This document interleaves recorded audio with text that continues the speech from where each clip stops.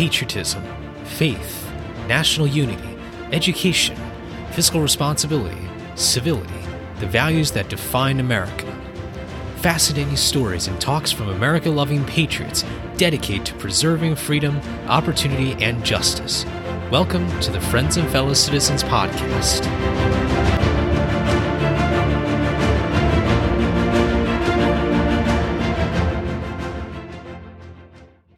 Hello, everybody, and welcome to another episode of Friends and Fellow Citizens. I'm your host, Sherman Tylowski. This is episode 46 with our special guest today, Wesley Hunt. I hope you all had a fantastic 4th of July weekend celebrating this country's 245th birthday.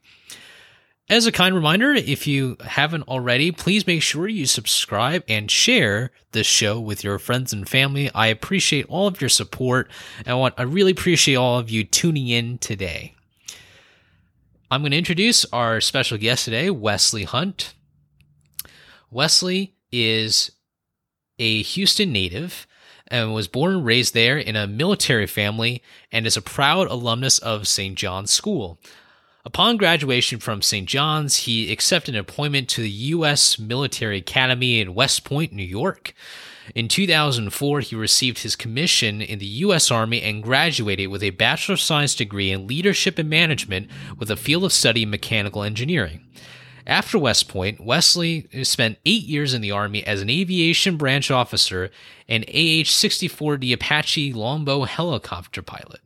His service included 1 combat deployment to Iraq and 2 deployments to Saudi Arabia, where he served as a diplomatic liaison officer. While in Saudi Arabia, Wesley served as a liaison officer representing the U.S. government in missions involving the Royal Saudi Land Forces Aviation Corps. Upon completion of his military service and honorable discharge as a captain, Wesley attended Cornell University and earned a Master of Business Administration and a Master of Public Administration, as well as a Master of Industrial and Labor Relations. In 2020, he ran as the Republican candidate for Texas' 7th Congressional District against Lizzie Fletcher. The 7th Congressional District is based in western part of Houston, including the Energy Corridor. And I am very excited to have him here today. He's still active in his local community, just a wonderful guy to talk to and to work with. Wesley, thank you so much for coming on to Friends and Fellow Citizens. Happy to be here, man. Thank you for having me on. First of all, it's great to connect with you again. I'm really excited for today's conversation. Let's dive right in. Tell us a bit about your background and about how you came to be who you are today. Sure. Well, that's an easy question for me because really it's come from a family background of just military people. My dad did 23 years in the Army. He retired as a lieutenant colonel. My sister, who was 10 years older than me, went to West Point in our family first, and she went on to do 23 years of active duty as a military intelligence officer. I came after her. Also went to West Point, did 8 years active duty as an Apache helicopter pilot, most fun I ever had in my life. Basically, I peaked out at like 25 when I was flying combat missions in Baghdad. And it's just been downhill ever since. Nothing is that exhilarating. But I'm sure we'll talk a little bit more about that. I did 1 tour of duty, flew 55 combat air missions in Baghdad, and then did 2 tours of duty in Saudi Arabia, the diplomatic liaison officer. 8 years total, fascinating time, really one of the best times of my life because that's when I realized just how amazing this country really is. My brother, who was 10 months younger than me, who was also doing a podcast with me that we started, it's called In the Hunt. He is also a West Point graduate. He went on to do 5 years in the Navy, so he cross-commissioned from West Point into the Navy, which is a pretty rare thing. But pretty smart because he got to be stationed in San Diego, California, while I was stationed at Fort Hood, Texas. So we all know who won that battle right there. He's a good guy, best friend, and we've done a few endeavors together. So there's about 60 years worth of military service just in my immediate family. So when you ask how I got into this whole thing, I remember driving my sister up to West Point. I was about 7 years old. And so when you see West Point at 7, the cadets walking around, tanks, helicopters everywhere, you're like, Yeah, okay, sign me up. I was kind of brainwashed at like a young age. So I think that's how my brother and I got into it. But really, it's just an honor to serve this country. And I think part of the motivation for me to run for Congress and to continue to serve this country is because of the attitude that I have and what's in my DNA as a human being to find ways to serve this country. This is kind of what we do. It's kind of who we are. And I view Congress as just an extension of that. Wonderful, wonderful story. I remember you telling that story to the campaign staff. You heard that probably 15 times. How was it? It was great. I was counting. How many times he's going to finally get it right. Today was the day. That's fantastic. I mean, you mentioned the Apache helicopters, you mentioned the 60 years. I mean, that's just incredible. And I want to ask you just kind of on the public service side, because, on this show, we talk a lot about what public service means and how people can get into that. Because sometimes, at least from my perspective, it feels like you kind of need to have that like bug within you, like the innate public service nature. What is your perspective on how public service has become such a big part of your life and why you've decided to really serve in a different capacity in this case? Yeah. Yeah, so, when you finish West Point, you have a 5-year military commitment that's mandatory. So West Point is monetarily free, but you do have to serve after that. And then if you're a pilot like me, you incur an additional 2 years. And then I did 1 more year after that commitment. So 8 years total. And I realized that I wasn't going to spend the rest of my life in the military. So I went on to, go to grad school, do that kind of stuff. But the kind of person that has the mentality and the kind of family that has the mentality that we have to go into the military, to all deploy to a foreign land in a combat zone, to all have me personally having missions in a hot LZ, these kinds of things, the person that chooses to go this route at 18 years old, it's just how we're built. It's how we're made. It's who we are.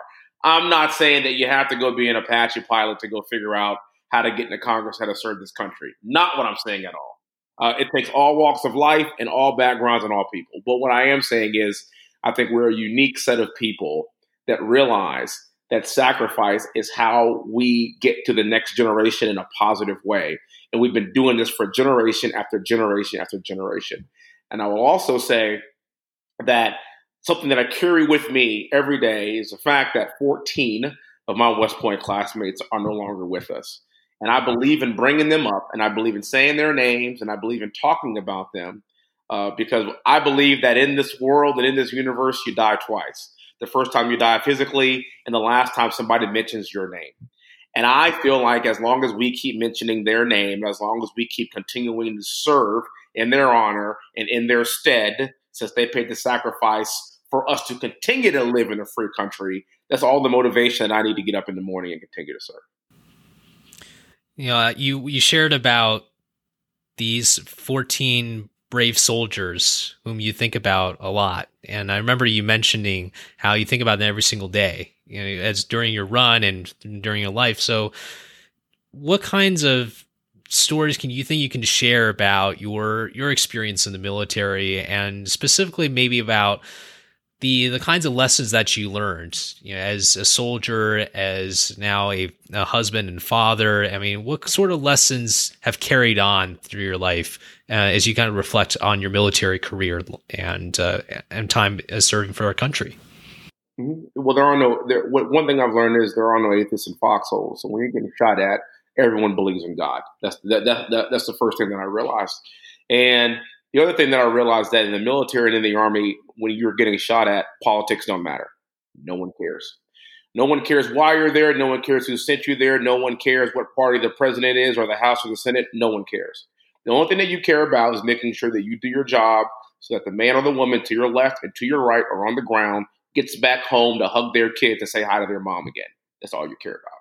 And so when you talk about a band of brothers and sisters, when you talk about that camaraderie and you talk about that group of people, it's a very unique place and a very unique organization within our country, to where people from all walks of life, from all over the country, different backgrounds, different socioeconomic backgrounds, different levels of education, different ranks. We have one purpose and one purpose only, and that's to do what our country asks us to do and to defend this country against all enemies, both foreign and domestic. And based on what that interpretation is of our government, we are the instrument to do that. So you have to put everything aside, put all your feelings, your emotions, your political leanings, your biases, everything, your schemas, everything that you have, because you have to go achieve a mission. And if we're not on the same page, then somebody can die. Full stop. So this is where, for me, we need more of that attitude, in my opinion, in Congress. And like I said, I am a politician. So look, I am partisan. I am a Republican. I've picked sides. I understand that. But it's the idea of understanding that our country is most important. And what are we doing to further our interest to preserve freedom for our future posterity? That's the argument that I think can always be made for military people. And when I meet somebody that formally served, we can have a conversation, particularly a congressman or woman, and then I hear they're a Democrat, and I'm like, I'm sorry to hear that.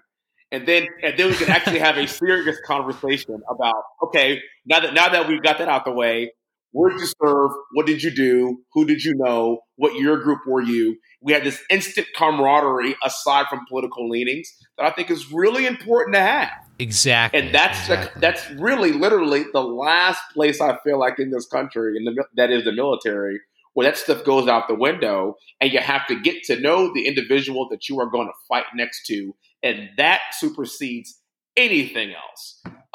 And that's the kind of attitude that people like me have, and that's why I served.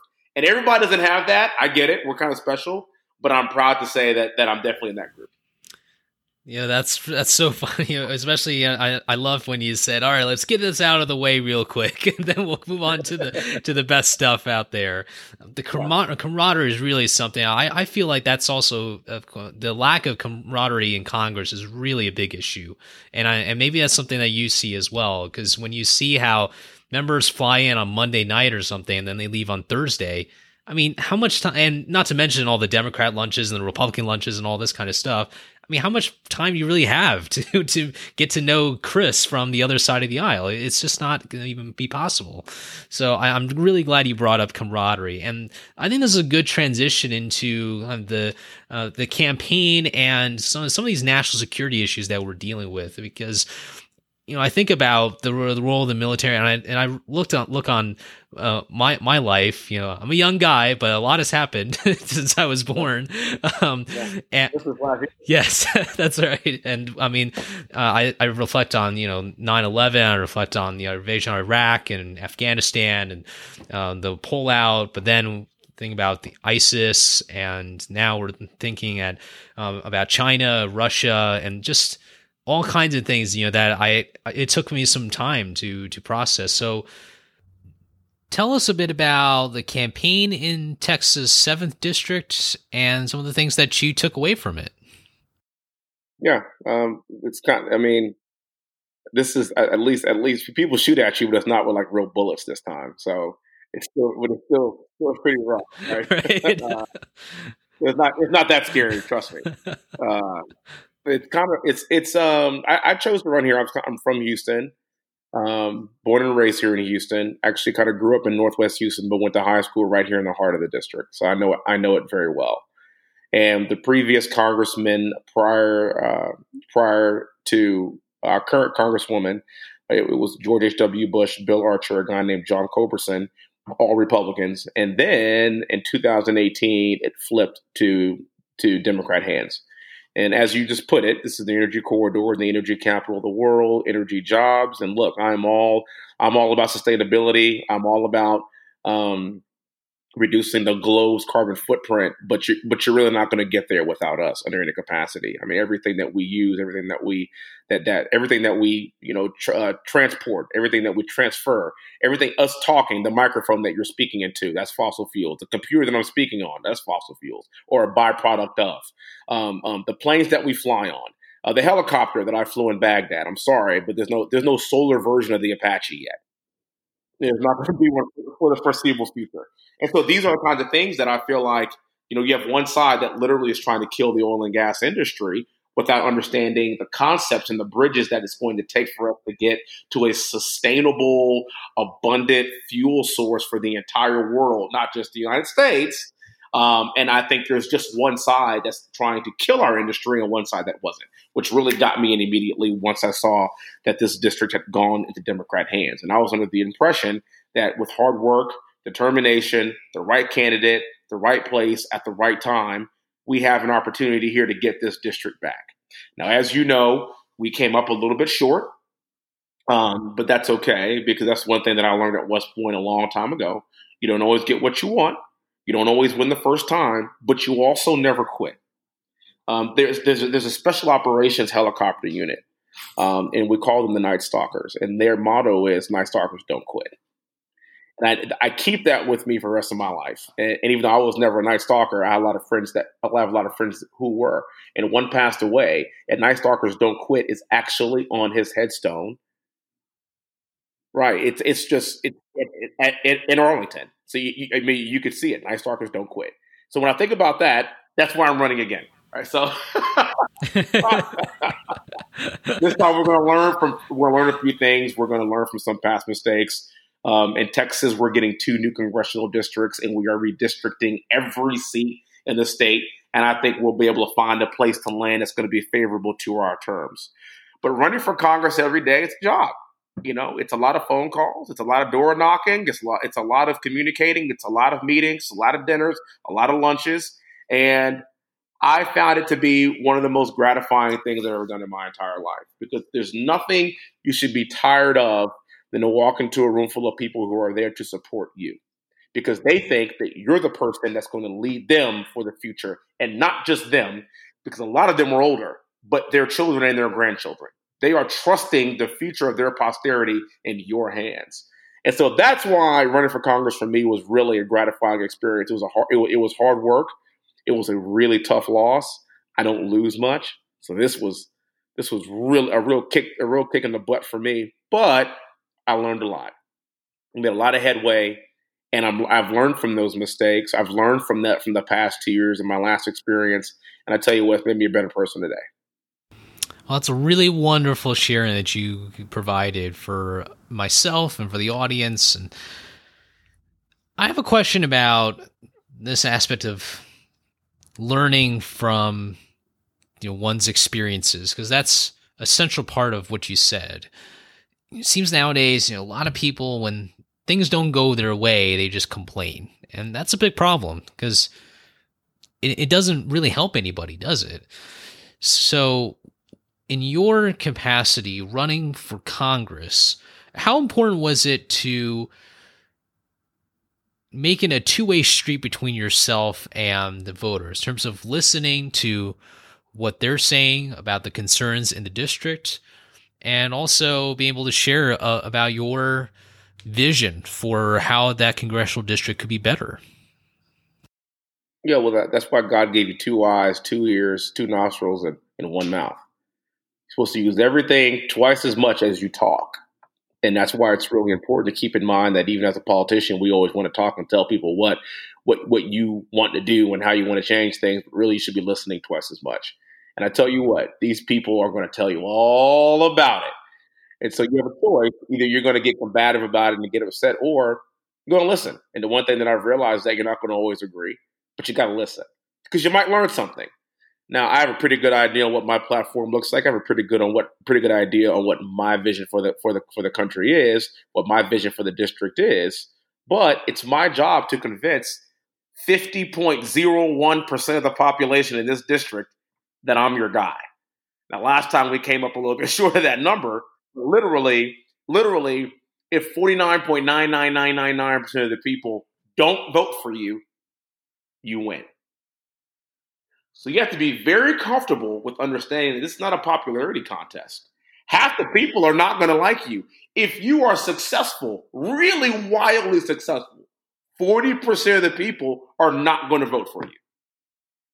So coming up for somebody, and in our society where we want everyone to like us, we want everybody to like us so much that we surround ourselves with people that think like us, because God forbid we surround ourselves with somebody that doesn't like us or doesn't agree with us. So you have to have some thick skin. You have to listen a lot, but also, most importantly, don't ever give up your values. Listen, understand, seek to understand, but don't forget who you are. Don't forget what you stand for, and don't forget what you plan on representing for the group of people that are going to vote for you to go represent them in Washington. On the campaign trail, there's so many people involved in just running a campaign. The top staffers, the field representatives, communications, press, interns, you name it. A lot of people are involved in this operation.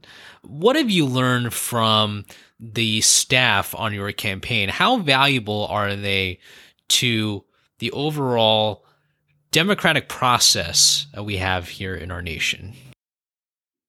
I wish everyone would understand more about how politics works in general and about how campaigns work in general.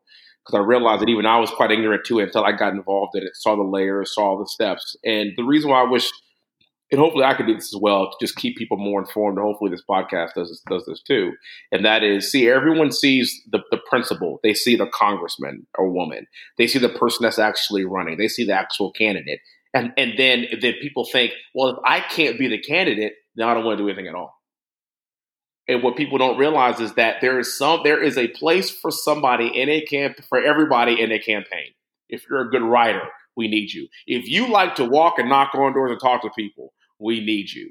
If you're a social media person, we need you. If you're behind the doors, the behind the scenes kind of guy or kind of gal, we need you. And if people were informed as to how many layers and how many jobs there were available in a campaign, then we would have more people involved in a civic process. People immediately give up and they're like, well, I'll never run for Congress. Great. I guarantee you could find a spot using your skill set on a campaign to help a cause and help somebody win. And so for me, it was literally piecing together a team. It's like getting on a plane and taking off and then somehow figuring out how to put the landing gear together to land it later. Because I didn't really necessarily know what the ins and outs were. And I find it really funny that I get calls almost every other day for people that want to run for office, and they say, well, how'd you do it? Well, what'd you do? And part of me is just like, I can't, you got to go do it. I don't know. You just have to go do it, But now you figure out the parts of it. You figure out the fundraising. You figure out the volunteer part. You figure out the door knocking piece and the outreach and the social media piece and the earned media piece and telling your story in an efficient and captivating way. And then how you can relate that to other people. You have to learn all this stuff kind of on the fly. But once you get it down, as we had it down toward the end, we're a pretty well-oiled machine. My argument here is this for anybody that's watching, and that's make sure that don't give up because there's just this one thing that you think you can do for the campaign, but since you can't do it, there's nothing that your skill set is right for. Trust me. There is something that you can do on the campaign, so get actively involved. And most importantly, get actively involved behind a person or a campaign or an idea that you're passionate about. Because once you're passionate about it, then you will find a way to make it happen. Wonderful advice. And I hope that you didn't have to create any landing gear for the Apache helicopter, so you're flying.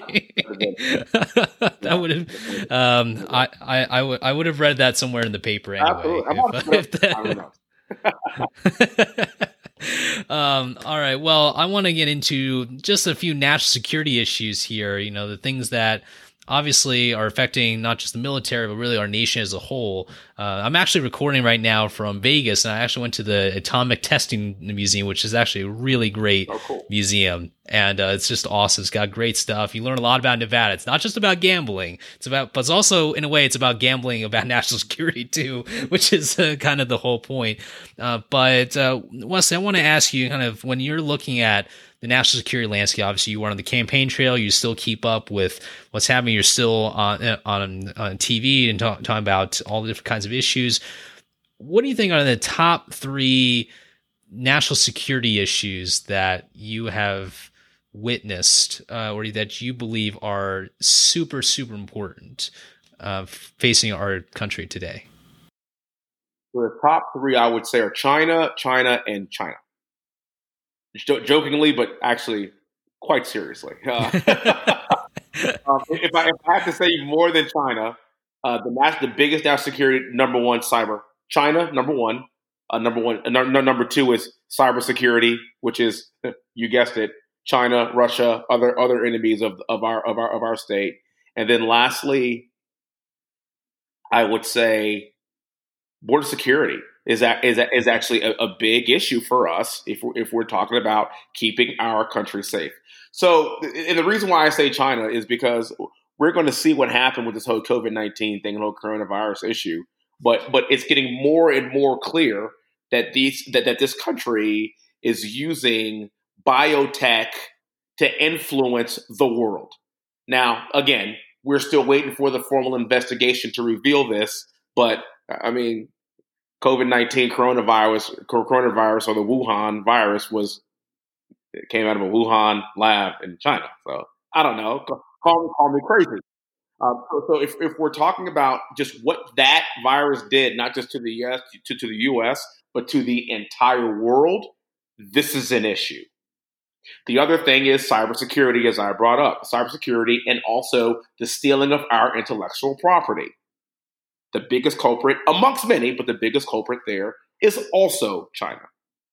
When I talk about the border, securing the border has way more to do than just how do we build a wall and Mexico pay for it and keep people from the south of the border from coming into our country. No. It's a national security issue because we as a sovereign nation need to know who and what is coming in and out of our country at all times. If we can't do that simple task, then how can we keep our citizens safe? The number one role of the federal government is to keep our citizens safe. Number one, it's not to educate. It's not to cut checks. It's not to spend more money. It's not on health care. The number one role is to keep us safe. And if we don't know who's crossing the border, then we are failing miserably at that point. This is not a Republican talking point. This is an issue of national security. Those are my top three. I can go on and on and on. But I think today, and this might change tomorrow, but today, those are our top three. Absolutely. And a question about our military readiness in China. Obviously, we're dealing with a very different kind of battlefield. We're dealing with many different kind of battlefields, I would say.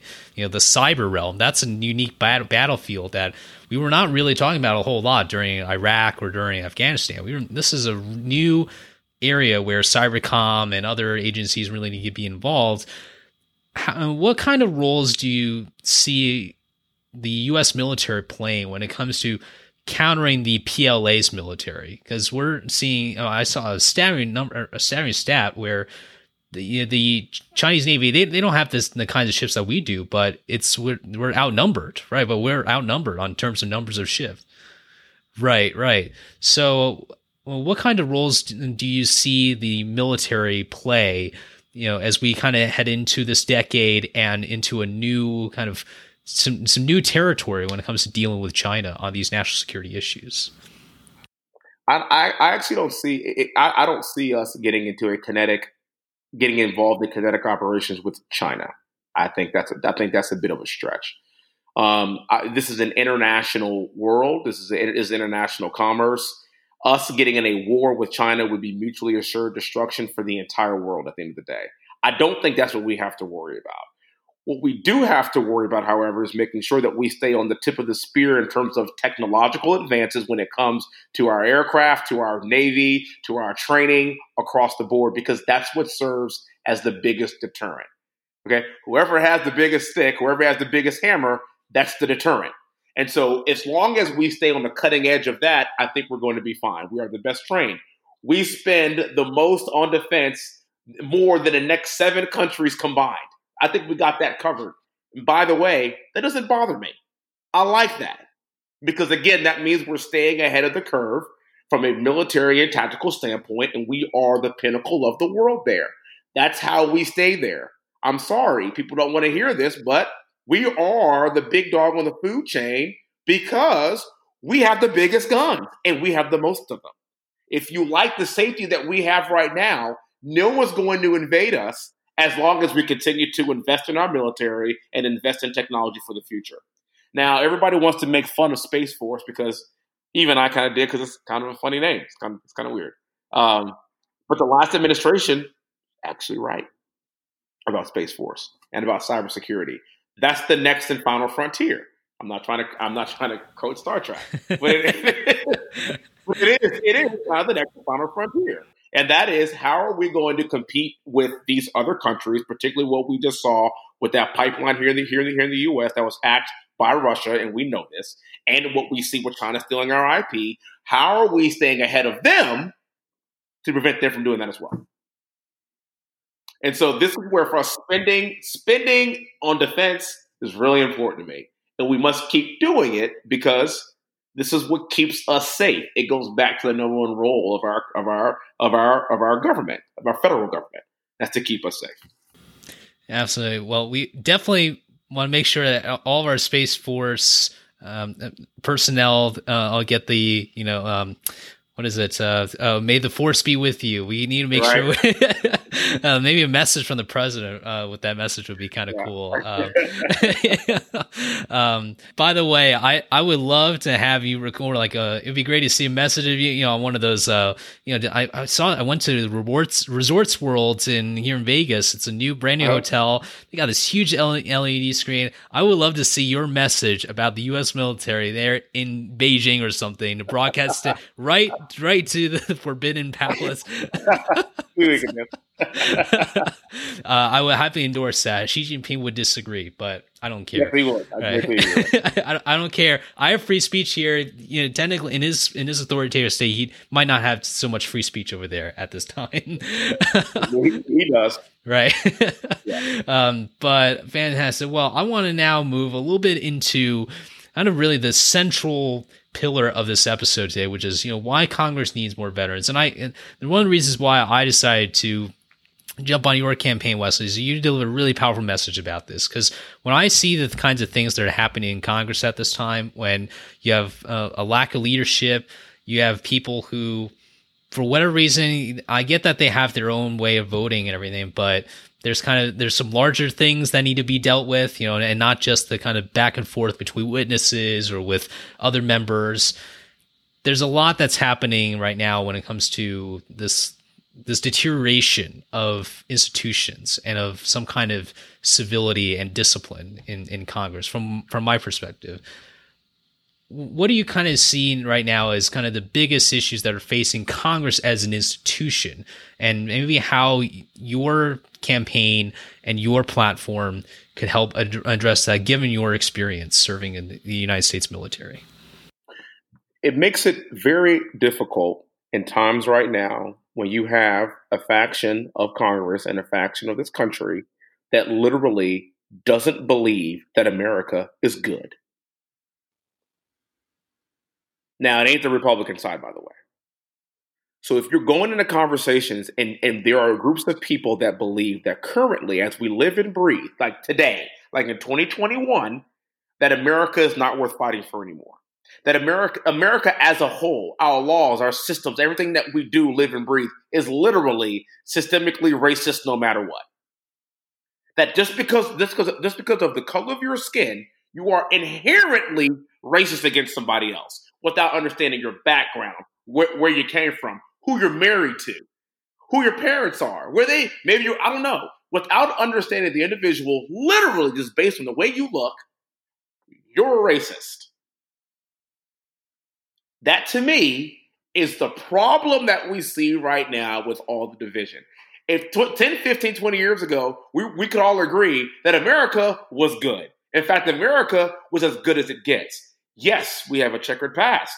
Yes, we've had some issues in the past. Of course we had. My great-great-grandfather was a slave, but his great-great-grandson will someday be a congressman. What are we talking about here?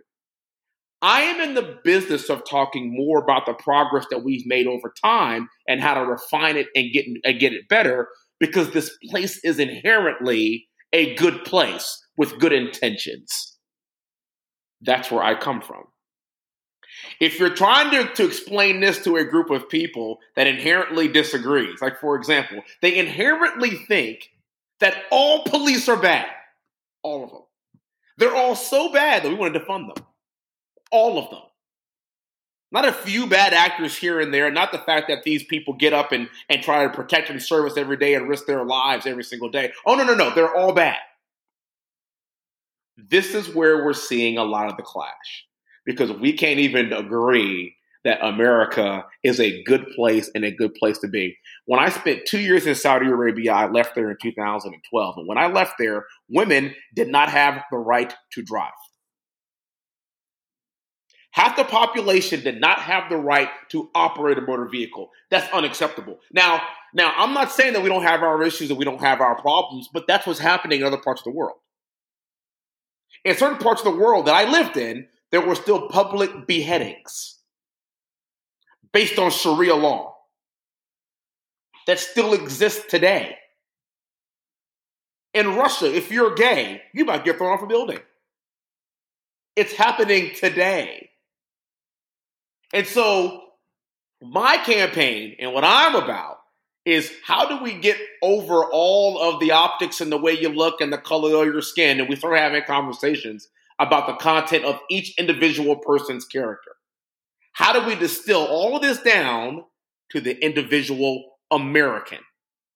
And we are all Americans first. That's it.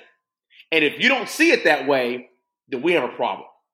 And the one thing that I always tell people is I don't even call myself African American. I'm a black guy. I'm an American who's black. I actually like black dude better. Why? Because I am an American of African descent.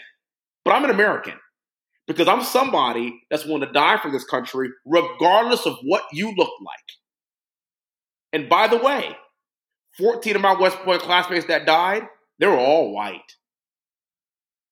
But they didn't die for white people or black people or Hispanic people or Asian. They died for Americans. So until we can get that message to everybody else to understand that we are starting from America is good, we're going to have a problem. But that's why I'm here, and that's why I'm running. Because I think people like me have an opportunity to educate those to get people to where we have that baseline understanding of this country. And just like I said, we could then hash out our differences and where we view our political party. But then after that, let's have a conversation about how we're going to make our country better. I think you absolutely nailed it, especially when you were mentioning how different other cultures were. I mean, we throw around the expression first world problems a lot, but it's actually a real thing. It really is like, that's why I don't throw it out around as like a gag word anymore, because it really is. It really is happening. It's the more I'm seeing what's happening in politics and how people think and act and everything, the more it becomes real. We have people right now willing to sacrifice their lives to get into this country south of the border. They're literally sacrificing their lives. They're literally throwing children over walls to get into this country. And I'm sorry, you don't want to stand for the national anthem? Oh, okay. Okay. And again, I don't mean to get too political, but I mean, this is a lack of perspective that we have. Yes, we have some faults. Yes, we have some issues. Do you understand that 99% of the world want nothing more than to be an American? We want to talk about privilege? That's your privilege. You were born here. Now figure the rest out. That's my take on it. We both won a lottery when we were both born, Wesley. That's right. Right here in this country. On the Great Seal of the United States, there's an eagle with arrows and an olive branch. We're fighting for peace, but we are ready to defend freedom and prosperity when we need to. That symbol carries so much more meaning than more people can ever imagine. It means something to a person born in America, an American family, American generations. That's my feeling on that. And when we see politics just seeping into everything, into sports, into entertainment and food and everywhere,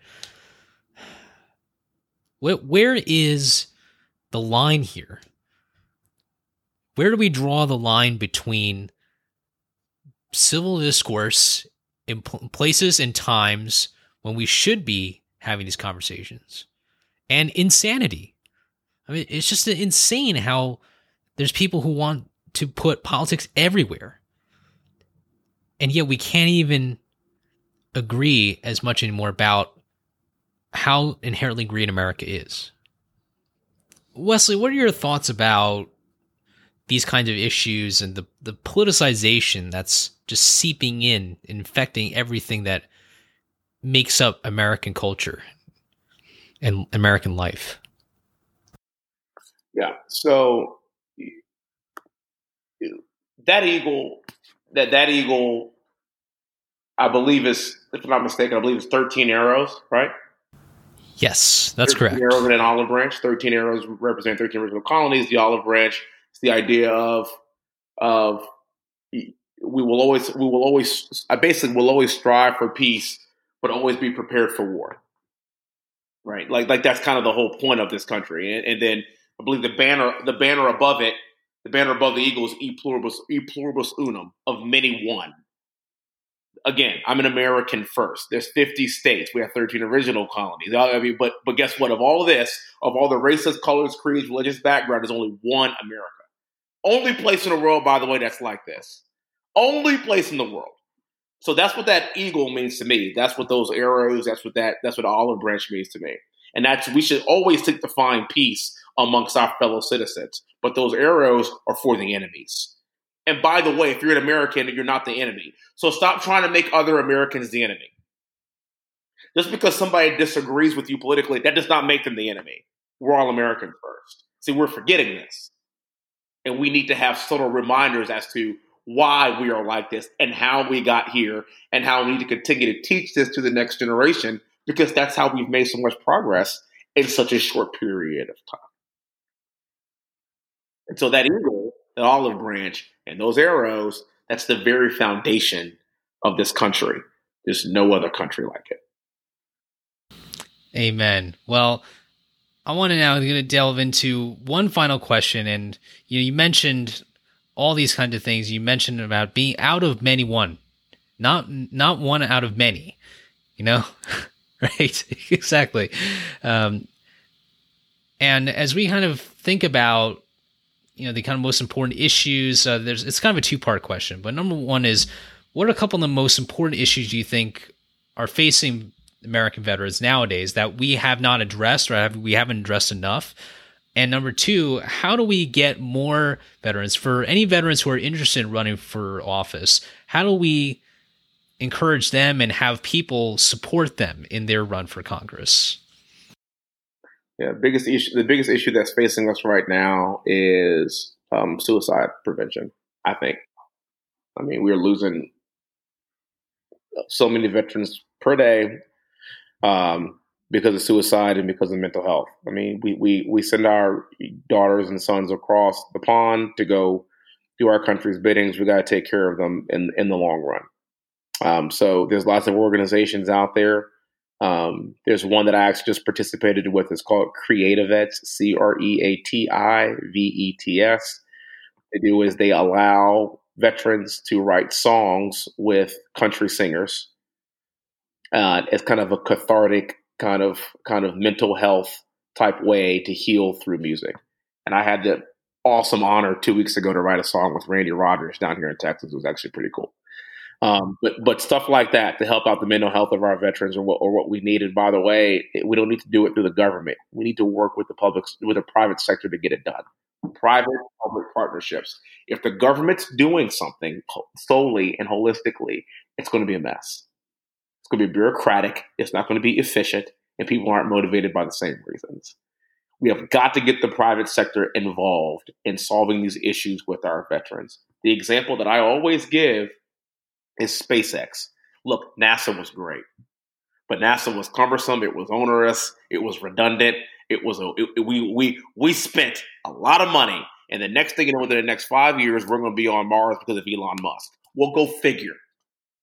It's about how can we empower the private sector to help out the public sector. It's the marrying of the two, not big government. It's empowering the private sector.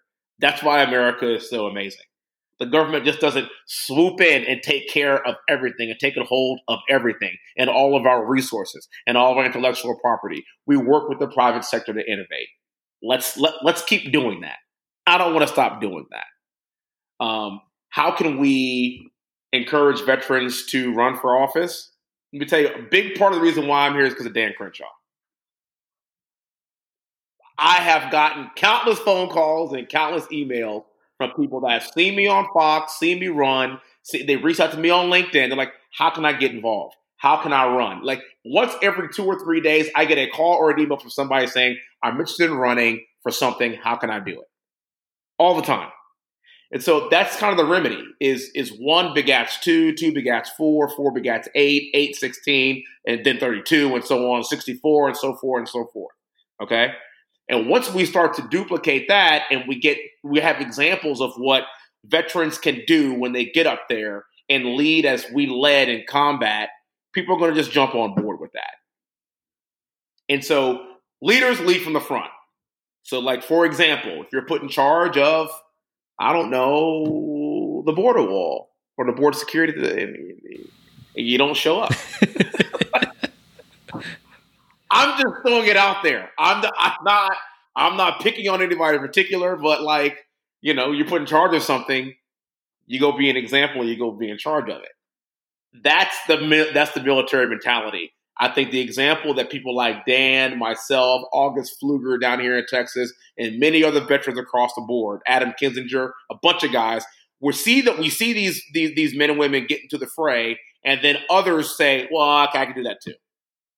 Dan Crenshaw ran in the district just north of me 2 years before I ran, and he was inspirational. And I was like, okay, how can I think he needs some help. And he was a key factor in me getting into the fray. That's how we do it.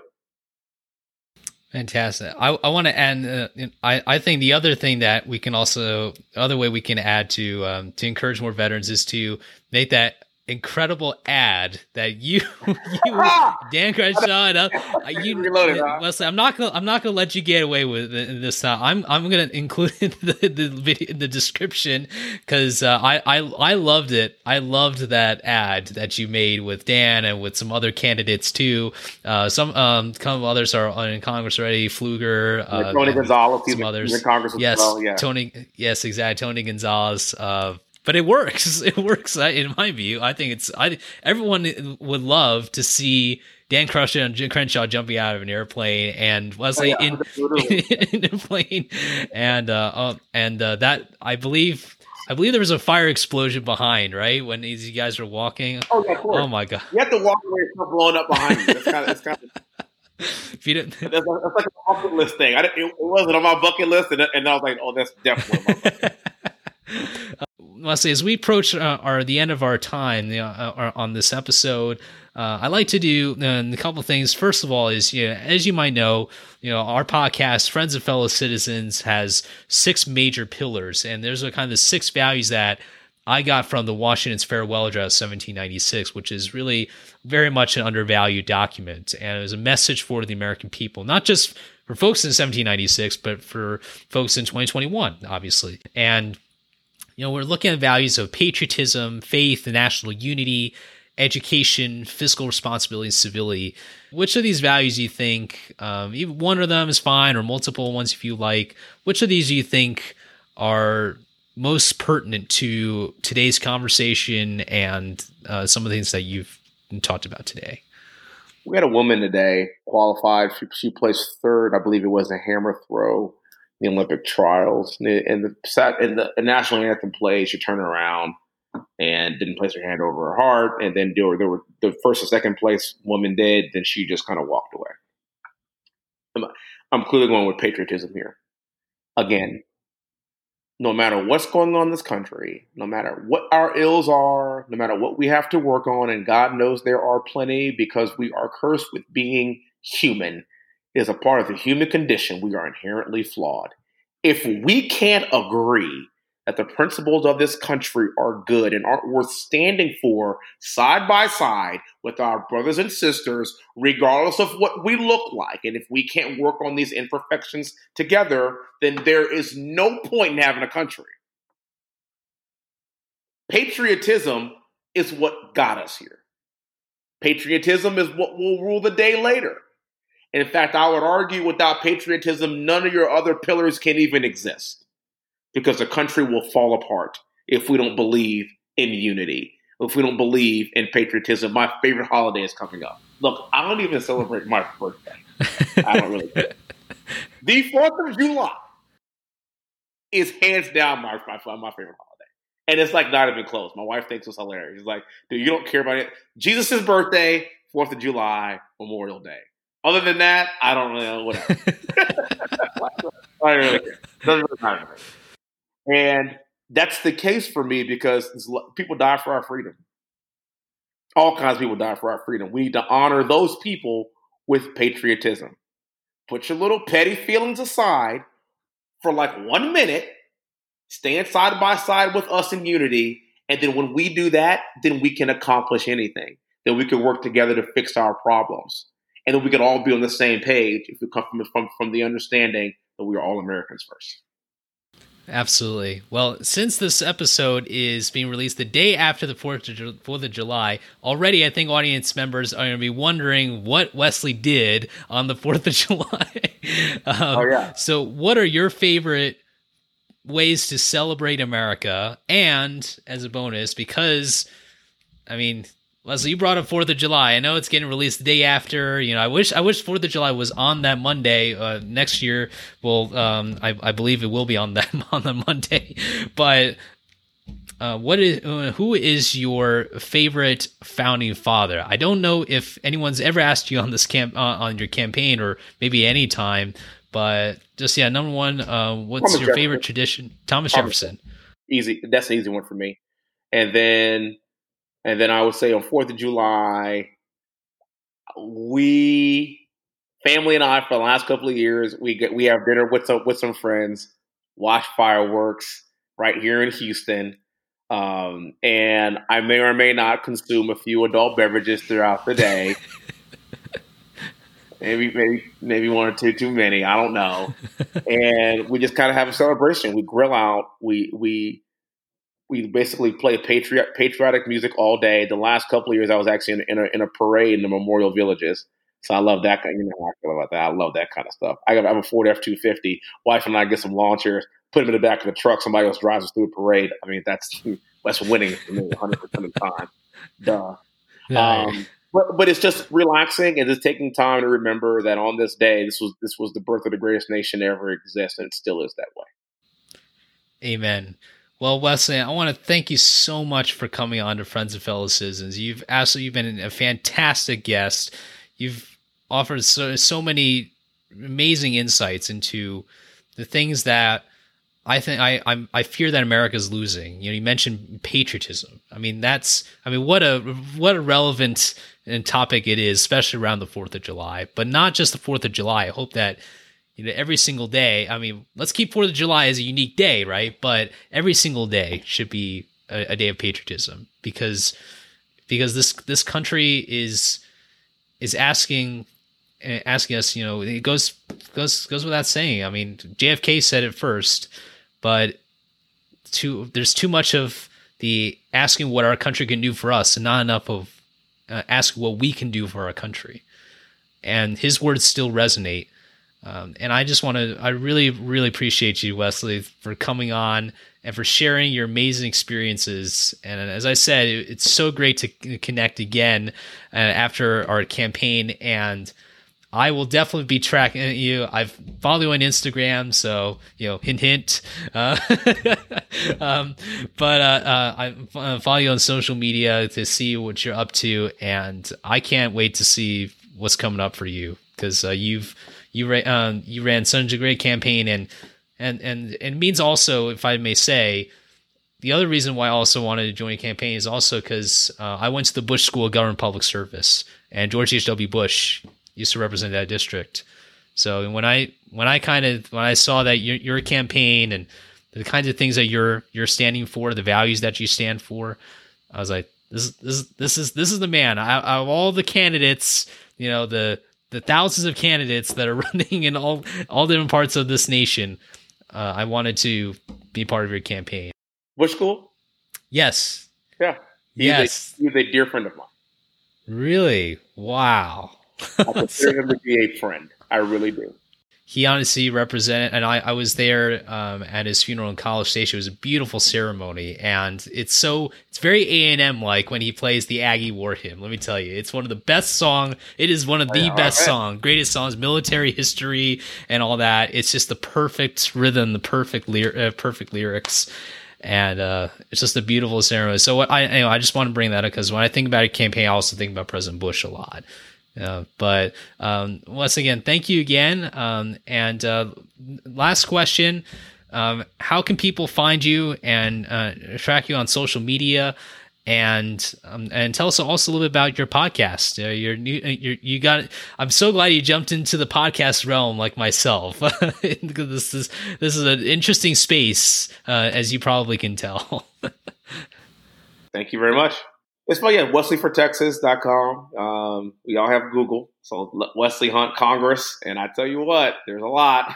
I haven't Googled myself in a very long time, but last time I did, I was like, this is good. Wow. This is especially after the Rogan, as I did the Rogan's podcast, that pretty much blew up everything. But yeah, just WesleyForTexas.com. That's my side website, and we'll be up and running here on July the 10th. We're on Instagram. We're on Facebook. Again, Wesley for Texas. And I'm really looking forward to it, man. It's going to be fun and going to learn from some things that we did last time, but there's no losing. There's only learning. So looking forward to the next phase.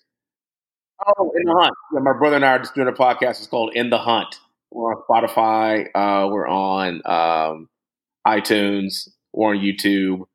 Yeah, we're on all that. And basically it's my brother and I just talking about the world through the lens of under 40-year-old, Black male conservatives that just kind of have a very nuanced take on the way we view things. And I think it's getting some pretty good traction. Wonderful. I'll make sure to link those in the show notes below because I don't want anyone to miss out on this. Also include the Joe Rogan interview, by the way. That was one heck of an episode, and I'll make sure to include that. But I want to thank you all for listening to Friends and Fellow Citizens, listening to this episode. I hope you enjoyed it as much as I did. If you haven't already, again, make sure you subscribe and share this podcast with your friends and family. I really appreciate all of your support. I hope you had a great 4th of July weekend, and I will see you at the next episode.